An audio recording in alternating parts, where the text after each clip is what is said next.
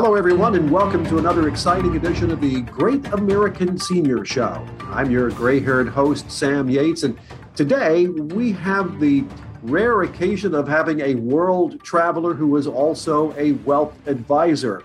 And David Rosell, thank you very much for joining us on the program today. Sam, it's such a pleasure to be on your show, and thank you for having me. You know, I do that as a little bit of an introduction because when I read your book, Failure is Not an Option, and also listened to a bit of it on the audio podcast as well, I got the impression that you really do enjoy traveling and you enjoy adventure, and you have combined travel and adventure into some very worthwhile lessons in the book. Yes, it's certainly a combination, that book, of two of my largest passions, which is that of adventure travel, international adventure travel, and then helping people with their finances. So give us a little background. How did you come to be who you are now? The adventure, the travel, the financial advisor. How did that all come together? Well, how I meshed those two passions is I started my first business at the age of 15, and it was a driveway seal coating company applying a liquid tar onto residential driveways.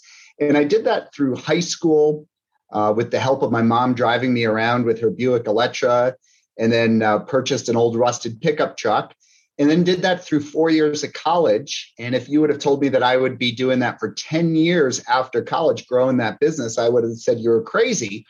But some of the beautiful things that evolved from that business was it taught me a whole lot about business. We did 8 driveways our first summer and 1,200 driveways the summer that I sold the company. Wow. But Mother Nature forced us to shut down operations in the wintertime due to temperatures.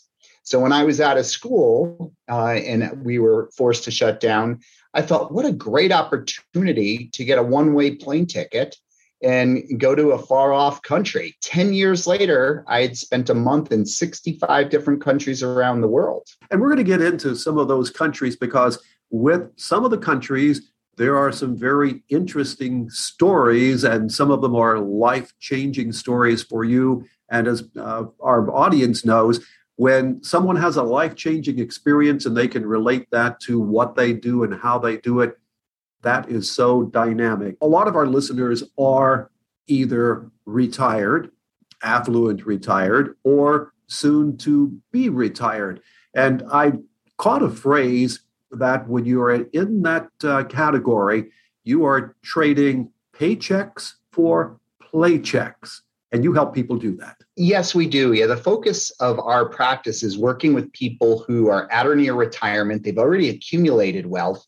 But what we found is so many of these people, they know exactly how much money they have, what their net worth is, but not always a clear idea of what their money can or can't do for them for the rest of their lives. Probably the best way that I can explain this is out of chapter 1 of the book, which is sharing a true life adventure story. And I talked about a 21-day self-guided trek in Nepal and how that was the most arduous thing that I've ever experienced, both mentally or physically. But years later, I had an opportunity to meet a gentleman named Ed Viesturs. Have you heard of Ed Viesturs before? Yes. Yeah, and Ed, for those of you who haven't heard of him, he's probably the best mountaineer that's ever walked the planet Earth. He has summited Mount Everest 7 times and done so each time without supplemental oxygen. And a number of years ago, I had an opportunity to meet him. And I remember him sharing that most people think his goal is to get to the top when he leaves base camp. And he said, David, that is not a single goal that any of us experienced mountaineers would have. And I said, well, what do you mean, Ed? And he said, you see, when you get to the summit, you still have the second half of the journey left. And 80% of the accidents and 80% of the deaths happen on the descent. And when he said to me, it's the second half of the journey that takes the most amount of risk and needs the most amount of planning, that was my aha moment to write Failure is Not an Option, because what I realized is that it's the second half of our financial journey. When we reach that financial summit, we enter those years of financial independence. We're no longer adding to our 401ks and IRAs, and now we're going to be living off of them for the next 2, 3, and sometimes 4 decades. That it's the second half of the financial journey that also takes on the most amount of risks and needs the most amount of planning. That advice, when I read your book and was listening to some of the audio, was something that made me stop and go, you're absolutely correct, because just getting to retirement is sometimes a haphazard journey at best. What do you do after that? And that's also where you step in and give advice and direction. The book itself, before I would be negligent if I didn't ask you how people could purchase a copy. How can they purchase the audio? Your website, or also online through the popular outlets? Yeah, they can get it at our website, which is davidrosell.com. It's ROSELL.com. But also you can get it at the outlets such as Amazon and on Audible, Barnes & Noble. You also do a podcast. And I know I do podcasts because I have a love for podcasts. And I think everyone that I've talked to who does a podcast starts out with that love of doing something that can be shared, and especially the information that can be shared. Is that why you went in the direction of podcasting? Yeah, it sure is. I think everything that I do, I want it to be in my unique ability, which means the things that I would be doing, even if I wasn't getting paid for it, it's inherently in you. And so speaking and writing and being one-on-one to help people reach their financial dreams, that's just inherently stuff that I'm passionate about. So putting this podcast that I started several years ago together, and like yourself, interviewing lots of interesting people, is just something I get a whole lot of joy out of. When you are taking on a client, when you are screening a client, and I'm presuming that you do screen them to make sure there's a fit, what are some of the things that you look for? The first thing that we look for in a right fit is just energetically, how does it feel to be in each other's presence? Unlike a real estate agent, which is more transactional based, where once that whole house is purchased or sold, you might never see that person again until the next time they're selling that house, if you did a good job for them. We're in continual contact with each other for the rest of our lives. So it goes without saying that they have to be somewhat of integrity and just a good person. But we're looking for how it just feels to be in each other's presence. And so when they're interviewing us, which is very important for them to do, we're interviewing them just as much. And if we're not a good fit, we will help them find the right advisor who is the good fit.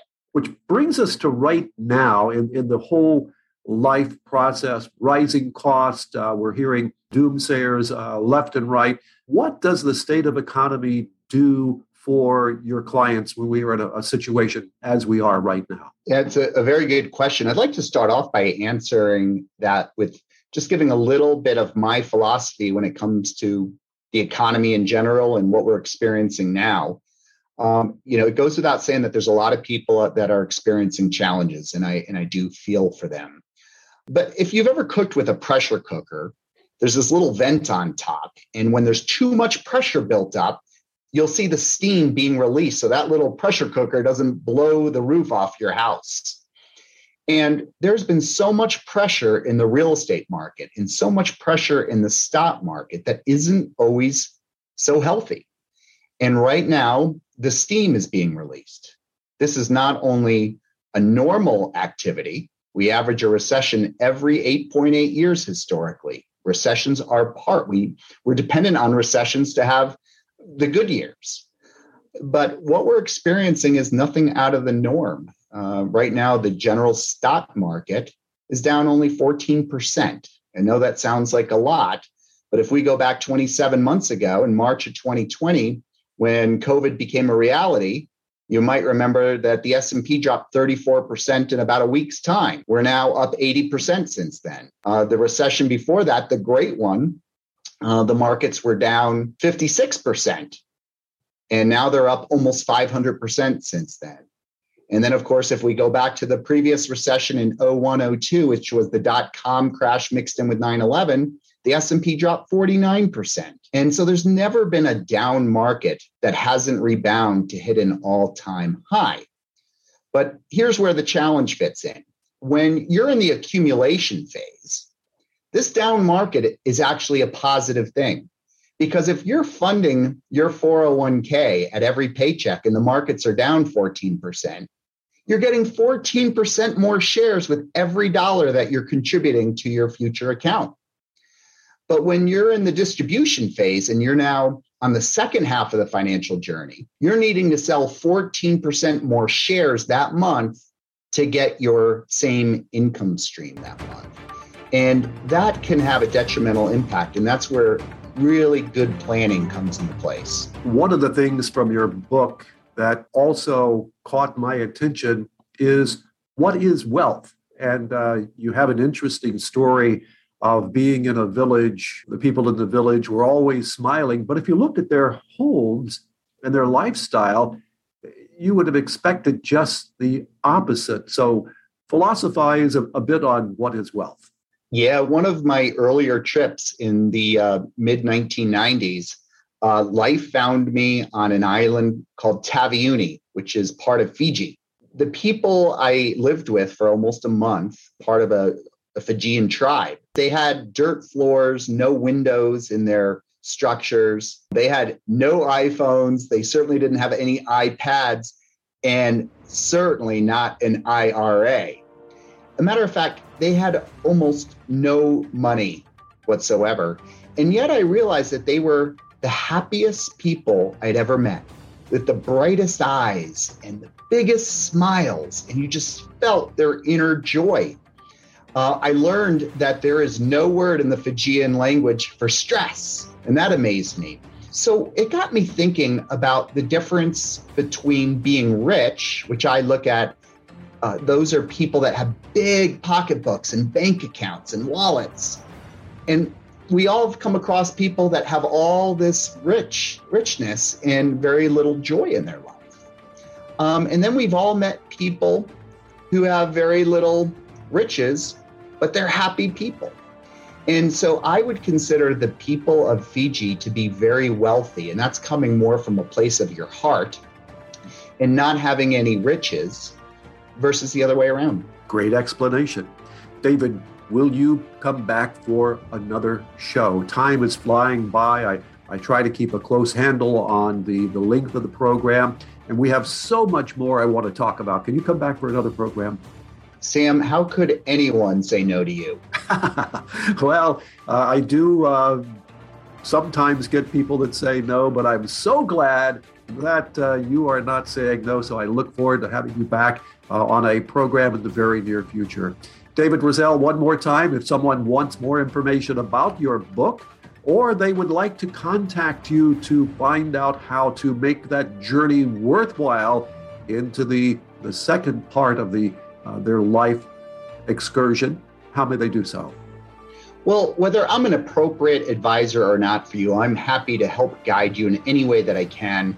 The two best ways to reach me would be David at rosellwealthmanagement.com.